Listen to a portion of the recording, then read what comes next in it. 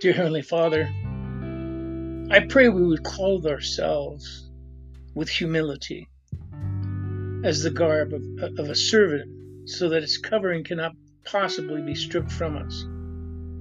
I would pray that all listeners today, we renounce pride and arrogance, and Father, give grace to the humble. Therefore, we humble ourselves under your mighty hand, that in due time you may exalt us.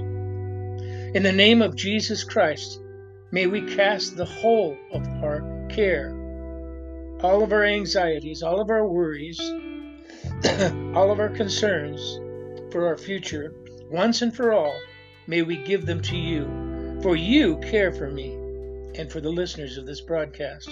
Affectionately, you care, and you care about us watchfully.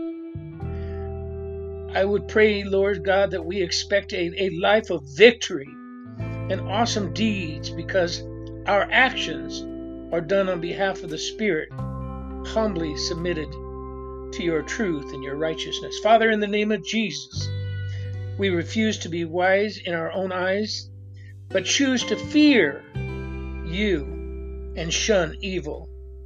This will bring health to our bodies and nourishment to our bones. Father, we humble ourselves and submit to your word that speaks. It exposes, it sifts, it analyzes, and it judges the very thoughts and the very purpose of our hearts. We test our own actions so that they might have appropriate self-esteem without comparing ourselves to anyone else. The security of your guidance will allow us to carry our own load with energy and confidence. I listen carefully today, Lord, and I pray that each listener would listen carefully and hear what is being said to us. We incline our ear to wisdom and apply our heart to understanding and insight. Humility and fear of you bring wealth and honor to life. Father, I pray for Brother Ray, who's in the Gospel of Faith Church. Brother Ray's mobile home that he stayed in as caretaker out there at the church burned down. I believe it was a propane leak, and he got out with his bottom of his pajamas, one boot and one slipper. And if anyone is listening, he needs help. He has nothing. So we lift him up in prayer today. We lift him up that God would meet his need and help him, that God would touch those around him with a compassionate heart to help get him back on his feet. We pray for each and every one of our listeners on this broadcast today. If it's healing, may the Lord touch you. If it's financial, may the Lord touch you. If it's marital, may the Lord touch both of you. Whatever your need is, Christ has the answer. I pray that you would receive it in Jesus' mighty name. Amen and amen.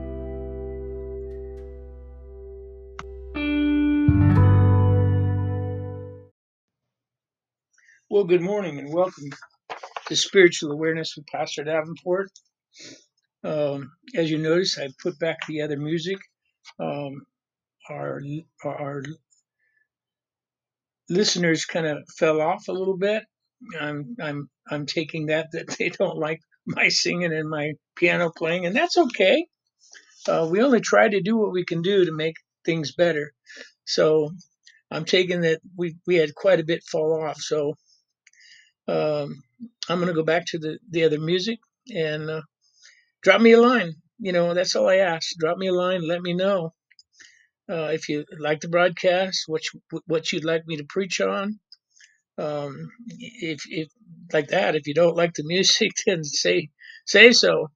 We're going to be back in our part 2 of our series, and we're going to be in Matthew chapter 16, 18, and 19. And I say also unto thee that thou art Peter, and upon this rock this Petro.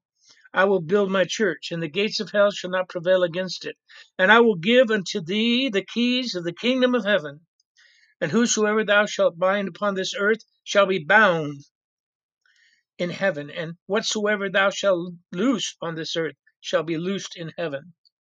Now, I want to look at the words bind and loose. They're perfect passive particles in the Greek language, indicating that things have already been forbidden or permitted. So we can't just do whatever we want and expect God to bless it. We must do what He wants, and the blessing will come automatically. If the contractor builds a house for someone, he sticks to the blueprint, right? Which is the will of the purchaser.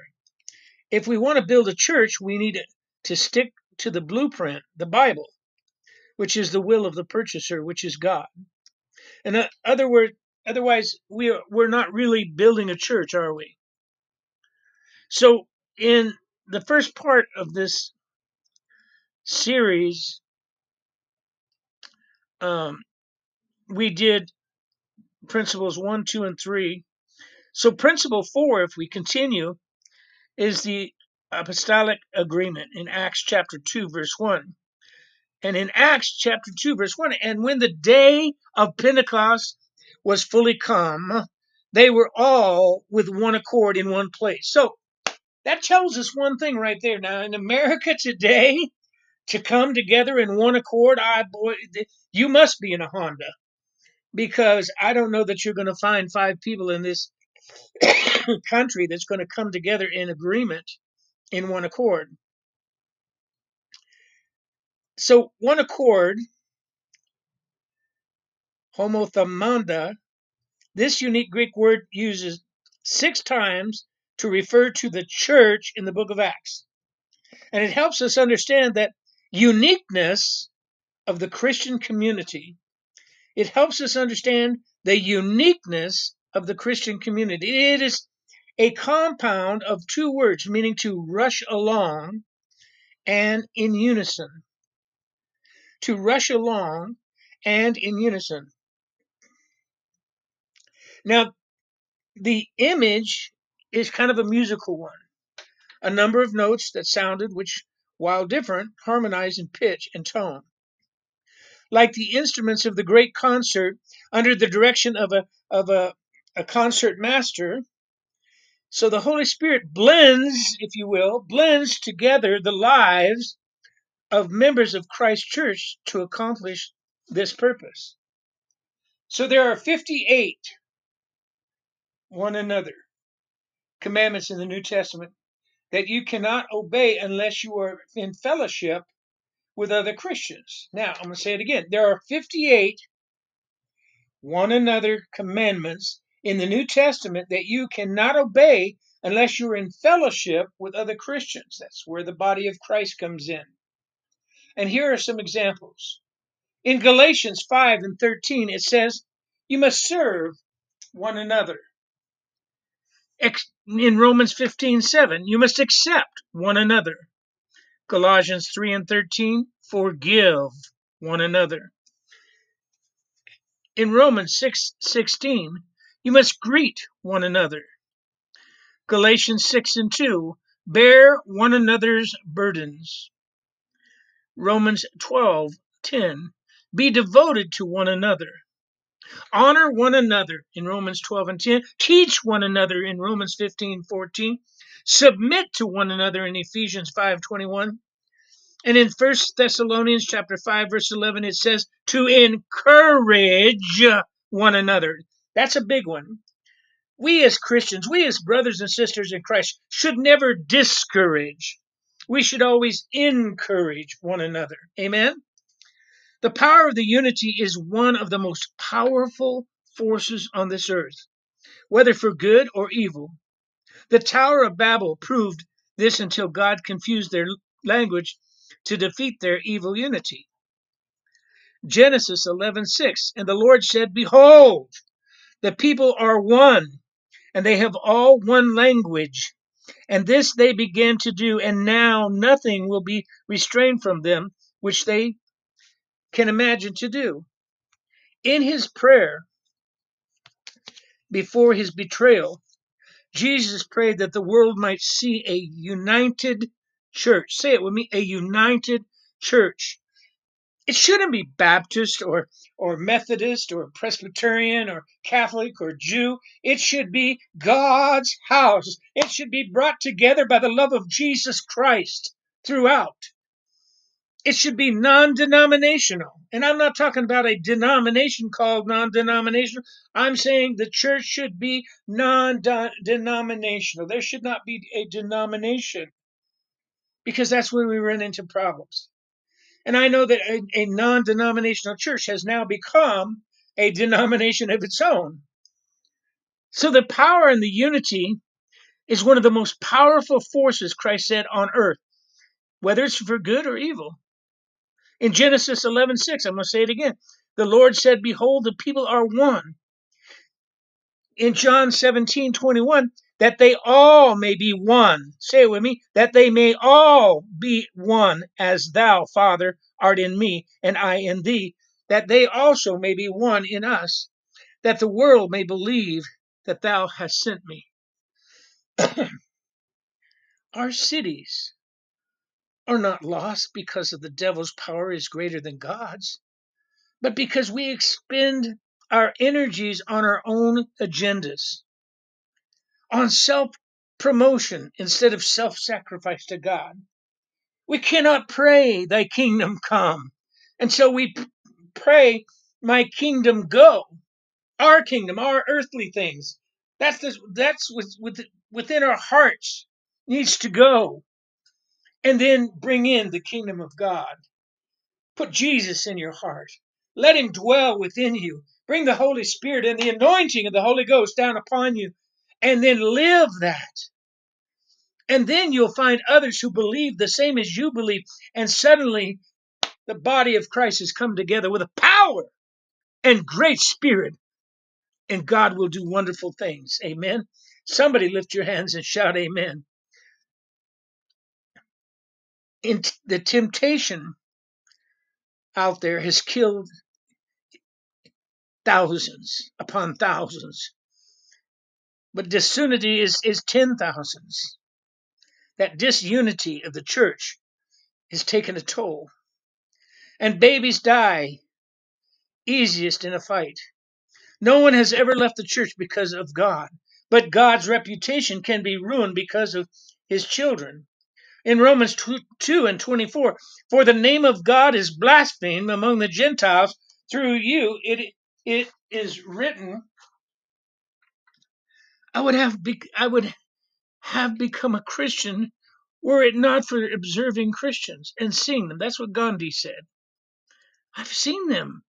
I've seen them fight. I've seen them throwing each other out of the church.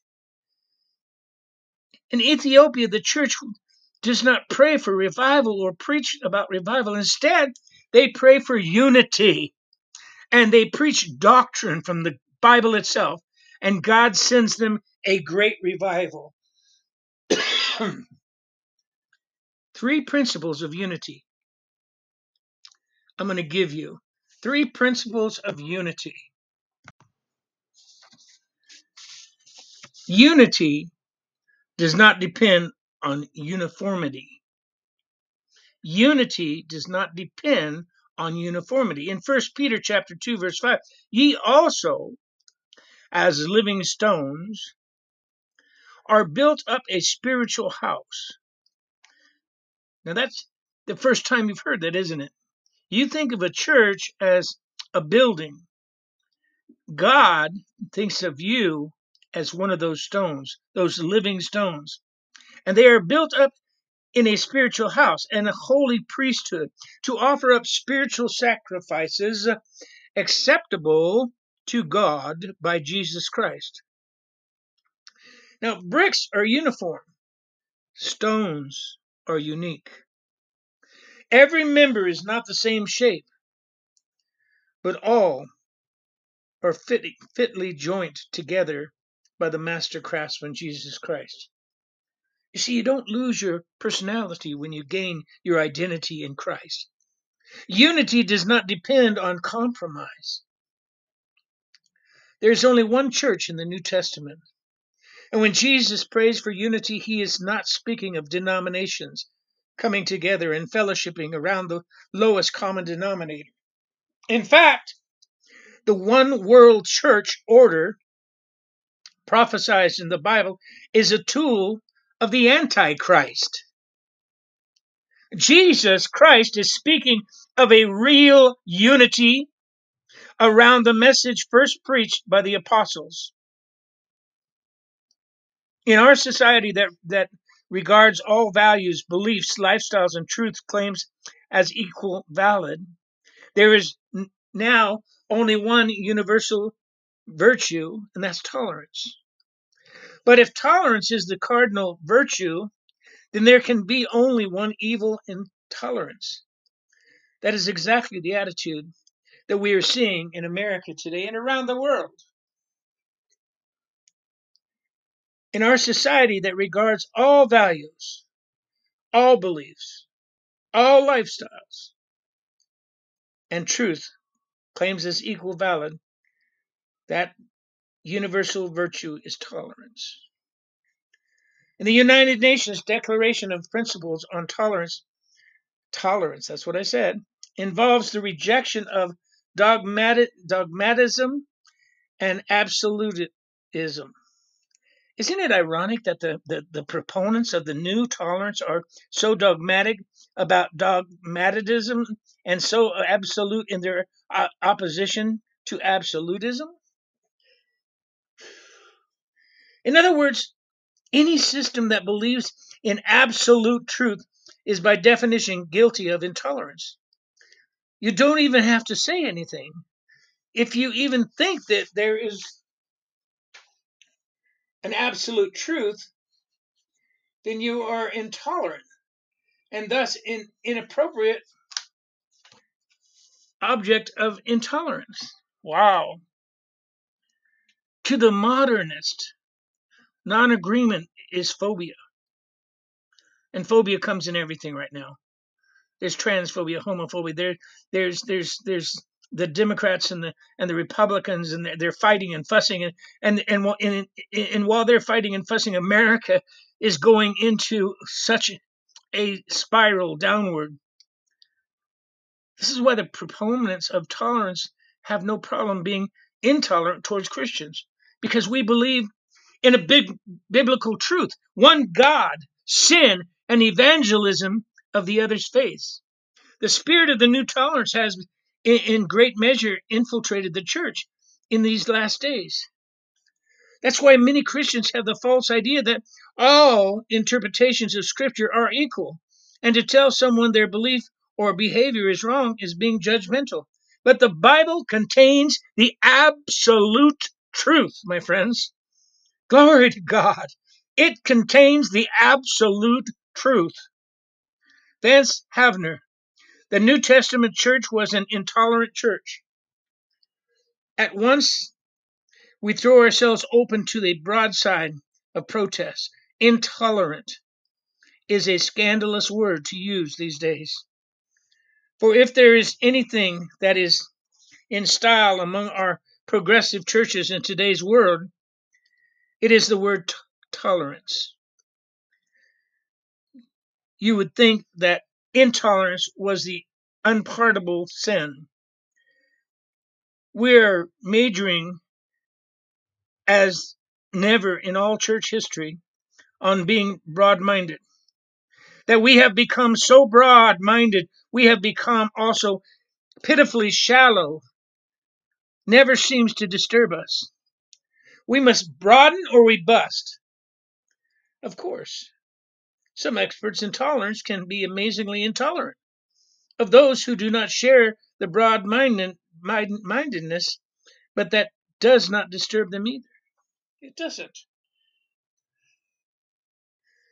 In 2 Timothy chapter 2, verse 24 and 26, in the New Amplified Bible, and the servant of the Lord must not be quarrelsome, fighting and contending.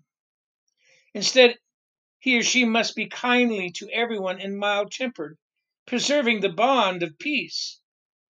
They must be skilled and suitable teacher, patient and forbearing, and willing to suffer a wrong.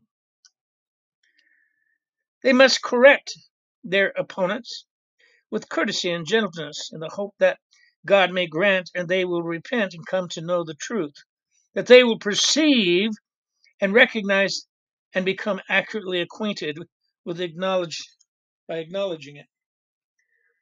Verse 26, and that they come to their senses and escape out of the snare of the devil, having been held captive by him henceforth to do his, God's will.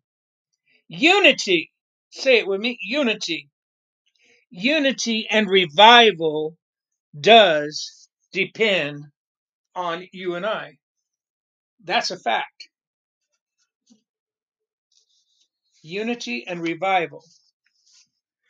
Now, Jesus prayed his prayer of unity in the presence of his bickering, prestige-seeking disciples. How must they have felt? How should we feel if we are not honoring his request? You see, the will of God is subject to the will of mankind where the church is concerned. Preachers preach what they want to preach. Listeners listen and figure it's gospel. They don't check. They figure it's gospel because the preacher's saying it. When a father wrestles with his child, he restrains his strength, as Jacob did. His strength is made weakness, and to a great extent the child will be imposed. So I want to move on to principle number 5, altar calls, Acts chapter 2, verse 38. In Acts 2 and 38, then Peter said unto them, repent and be baptized. Repent, say that with me, repent and be baptized, every one of you, in the name of Jesus Christ, for the remissions of sins, and ye shall receive the gift of the Holy Ghost. Now, when I talk about tolerance and I talk about all this stuff, I want you in your Bible. I don't ever want you to, on this broadcast, to take it my word for it. I want you in the Bible reading it with me so that you know that I'm preaching the Word of God. The most important question that anyone can ever ask is the question first asked on the day of Pentecost. It says, men and brethren, what shall we do to be saved? And most important answer anyone could ever give would be their response to that question. What about the gospel that is being preached in most churches and Christian literature today? Do they answer as the apostles answered, or do they deviate from it? Do they really preach the same message, the whole message about the Bible salvation? The word gospel is from the Anglo-Saxon word Godspell, meaning God's message or good story. We use the transliterated term good news in place of the Greek word euangelion, and usually think of it as meaning only the good tidings themselves. However, in the Greek language, the word euangelion, and I have trouble pronouncing these, actually signifies a present given to one who brought good tidings, or a sacrifice offered in thanksgiving for such good tidings having come. So we have to be in the Word of God. Amen? So therefore, the gospel signifies not only the message of the death, burial, and the resurrection of Christ, the good news, but also our response in thanksgiving for such good tidings having come. In other words, obeying the plan of salvation. The most important part of preaching the gospel is the altar call. So, it says, tell me, preacher, what must I do? I don't know how many times I've been asked this question. How many confused sinners have left altars being told they were saved after repeating a sinner's prayer, but knowing differently in their hearts? Having someone repeat a prayer and pronouncing them saved takes away the conviction of the Holy Ghost prematurely. Before repentance can lead to salvation, this is really a spiritual abortion. We are interfering with the work of the Spirit of God when we try to bring to birth a baby that isn't ready. It takes not only repentance, but baptism and receiving of the Holy Ghost to be saved. God would rather see one true convert than an ocean full of decisions. And there's 3 steps to obedience. First, that person must repent. Repentance is actually the very first step with action involved that we take towards salvation. Because we have a sinful nature and have committed sinful acts, it is essential that we repent and turn to God. So when they walk down that aisle, they're brand new to the church, never been to the church before, walk down the aisle, yes, praise the Lord, I'm saved. Have they repented truly? Isaiah 64:6, but we are all as unclean things, and all our righteousness are as filthy rags, and we all do fade as a leaf, and our iniquities, like the wind, have taken us away. Repentance is not merely feeling sorry for your sins, because the preacher made me feel bad, although that's part of it. In fact, it's the godly sorrow that causes us to repent. In 2 Corinthians chapter 7, verse 10, for godly sorrow worketh repentance to salvation, not to be repented of, but the sorrow of the world worketh death. Repentance is biblically defined as a turning around or an about face, an inward change of attitude, excuse me, leading to an outward change of action. A change of attitude leading to an outward change of action. Unless both of these occur, real repentance has not taken place. In Matthew chapter 3, verse 8, bring forth therefore fruits meet for repentance. When I repent, I am applying the death of Christ to my life. Okay, I'm gonna do that again. In Matthew chapter 3, verse 8, bring forth therefore fruits meet for repentance. When I repent, I'm applying the death of Christ to my life, making it effective in me. In Romans 6 and 6 and 7, Romans 6, verse 6 and 7, knowing this, that our old man or old woman is crucified with him, I'm paraphrasing, that the body of sin might be destroyed, that henceforth we should not serve sin. For he that is dead is freed from sin. For he or she that is dead is freed from sin. Paraphrasing again. And then once you've repented, truly repented, that doesn't mean you go to church, you go to the altar, you're saved, get out of church, you go to the market, you buy a 30-pack of beer, and you go start all over again. That's not what that means. It means you change your life and you live for God. And then the second portion is water baptism. In water baptism, we call it immersion, is indeed an outward physical act, but our obedience to the terms of God's covenant accomplishes an inner spiritual work. That is why the Bible, there is no such thing as a Christian who hasn't been baptized. Some people ask that, do I have to be baptized? A good answer is no, you get to be baptized. Just look at the list of some of the issues that are dealt with when an individual is baptized in Jesus' name. My sins are washed away or remitted, accomplishing God's full work of forgiveness. Acts 22:16. And now, why tarriest thou? Arise and be baptized, and wash away thy sin, calling on the name of the Lord Jesus Christ. My conscience is washed and cleansed, so I can be free from my past, the past way of thinking. Excuse me. It is like 60-mile-an-hour winds here, and the dust is stirring.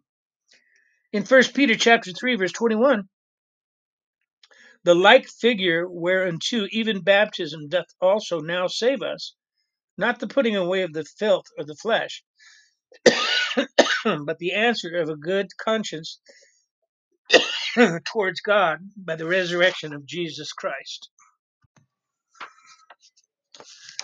My body is buried in a grave of water, portraying the death of my old life. As Christ was crucified, went into a borrowed tomb, a grave, and was resurrected, we too go down into the watery grave. We're immersed into a watery grave, completely immersed, body, mind, spirit, and soul. And then we are raised back up, a new creation in Jesus Christ. And the old has passed away, and behold, all things shall become new. That's what it is. That's what it is. So when someone asks you that, I have people who ask me all the time, well, do I have to be baptized to be a member of your church? Number one, we don't have members in our church. We belong to the body of Christ. And number two, no, if you've been baptized before, anywhere, you've been baptized into the body of Christ. If not, you need to get baptized. But first, you need to repent. In Colossians chapter 2, verse 12, buried with him in baptism, wherein also ye are risen with him through the faith of the operation of God, who hath raised him from the dead. I'm born again. Glory to God. I'm born again of water, portraying the birth of my new life, my new heart, my new soul. In John 3, chapter 5, Jesus answered, verily, verily, I say unto thee, except a man, I'm going to say, or a woman, I'm paraphrasing, be born of water and the Spirit, they cannot enter into the kingdom of God. Understand, I paraphrase. I am brought into God's covenant of the New Testament salvation, portraying the cutting off, if you will, of my fleshly desires. The sin, the alcohol, the drugs, whatever it may be in your life that's holding you back from God, it cuts it off. And the past becomes the past, which is why it's called the past. We're purchased or brought into God's covenant in this New Testament salvation, portraying the cutting off, the destroying of the old life, and being born again and new. How many times do you think anyone gets a second chance? That's what we offer through God. That's what God offers to you through his Son's death and resurrection, through the blood of Christ, the grace of God. In Colossians chapter 2, verse 11 and 12, in whom also ye are circumcised with the circumcision made without hands, in putting off the body of the sins of the flesh by the circumcision of Christ, buried with him in baptism, in other words. So I take upon myself the name of Jesus Christ, which is the only saving name above all names. And I let Christ live within me. In Galatians chapter 3, verse 27, for as many of you as have been baptized into Christ have put on Christ. I apply the burial robes of Christ to my life, making it effective in me. In other words, it's not me, it's Christ living in me. In other words, you walk with Jesus. Hallelujah. In Romans chapter 6, verse 4, Therefore we are buried with him by baptism into death, that like as Christ was raised up from the dead by the glory of the Father, even so we also should walk in the newness of life. Glory to God. I don't know how else to put it to you out there that are listening. You have a chance. Your friends, your family has a chance to start a brand new life, clean of all their bad doings, their sin. They have a chance to come up out of that water baptism a brand new creation. All the old is passed away, and behold, all things become new in Christ Jesus. Apply the burial of Christ to your life, making it effective in him.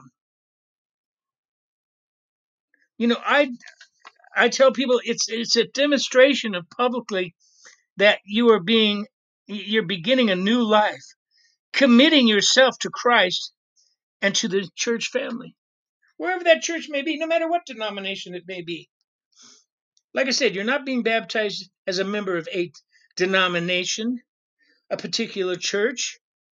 You're being baptized in God's church, the body of Christ. In Acts chapter 2, verse 41 and 42, then they that gladly received his word were baptized, and the same day there were added unto them about 3,000 souls. And they continued steadfastly in the apostles' doctrine and the fellowship, and in breaking bread and in prayers. Glory to God. Glory to God. Do we see revivals like that where 3,000 people come to the Lord? No, because the denominations are all fighting one another, bickering back and forth. Which doctrine is better?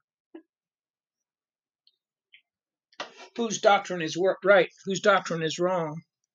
Let me tell you whose doctrine is right. The Lord Jesus Christ.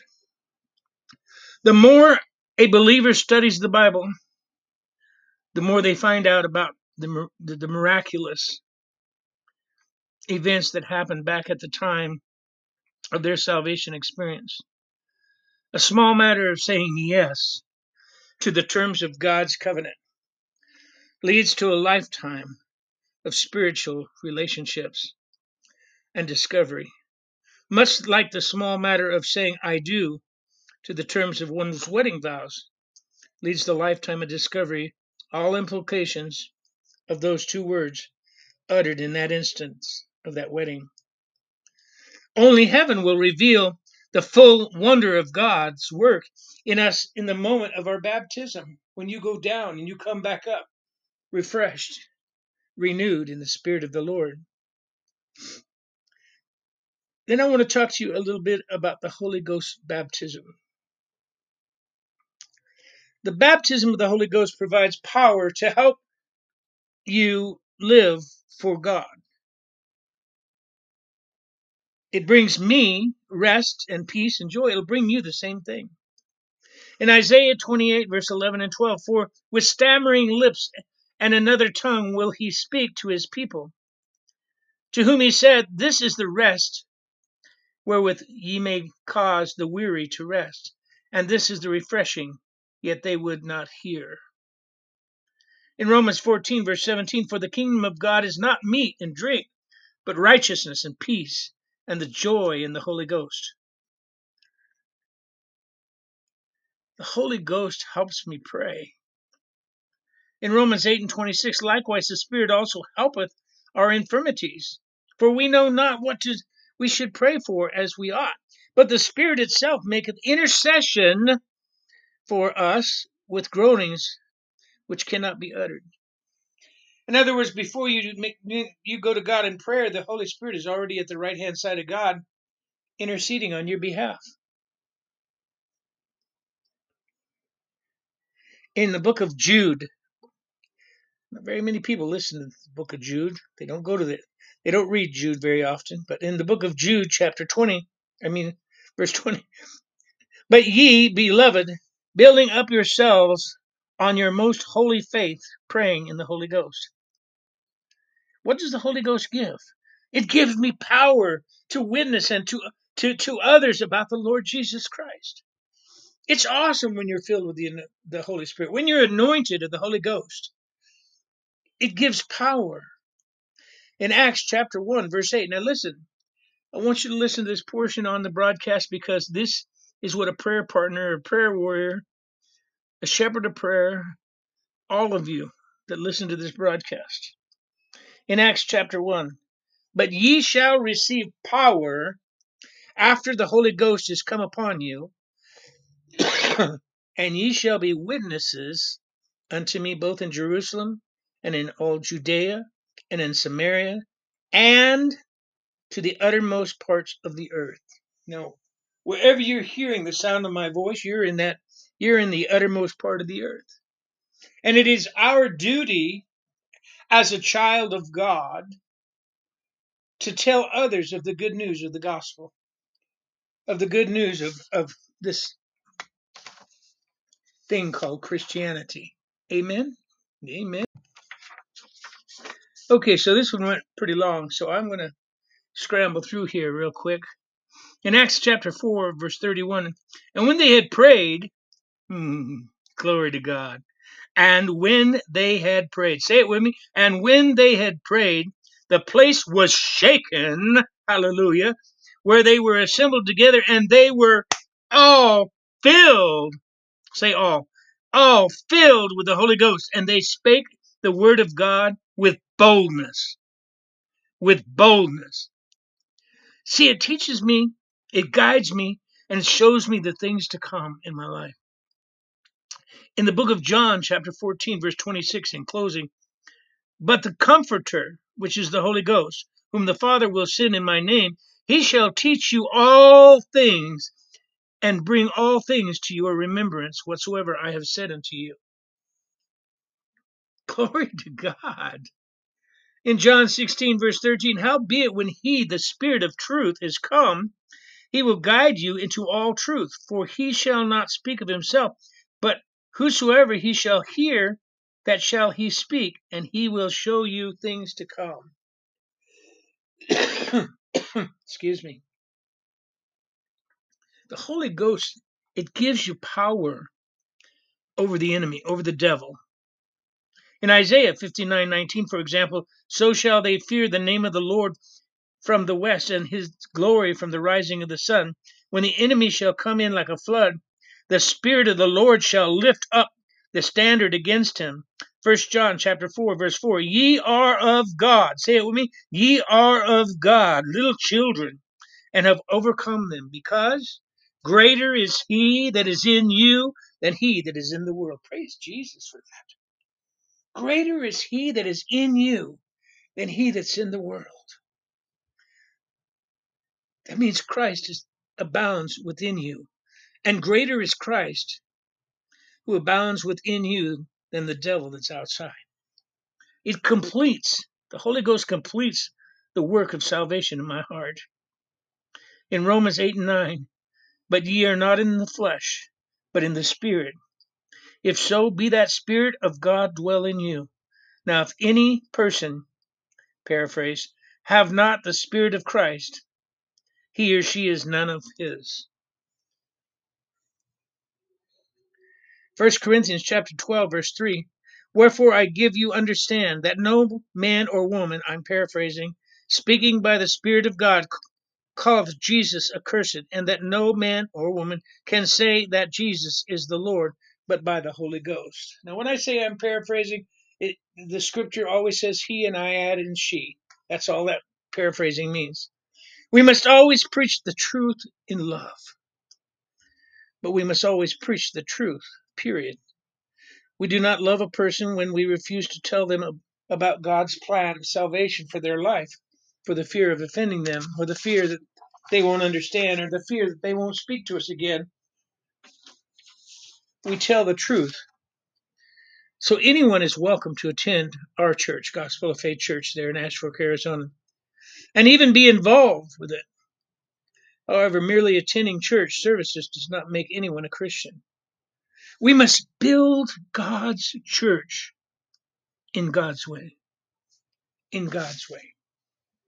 We must build a body of Christ. through the vision that God has given us all. When someone comes and tells you that their church says this can't happen or that can't happen, it's like that. I was told I could not have gay people in our church. That's not what the Bible says. For whosoever believeth in the name of Jesus Christ can be saved. God's doors are always open, and God's doors should always remain open. For Jesus Christ and our Heavenly Father love all of their children. Now, may the Lord bless you richly. May He make His face shine upon you. And may the glory of God just come out and shine through you like a new dawn of morning. May the glory of the Lord shine about. I pray peace, love upon each of you this day. Today's the 23rd. I understand that Lisa Marie Presley was buried this morning in Graceland. I don't usually follow that stuff, but I was an Elvis fan, so I send a special prayer asking God to open the gates of heaven that her and her dad and her son might be reunited. In Jesus' name I pray. Amen and amen.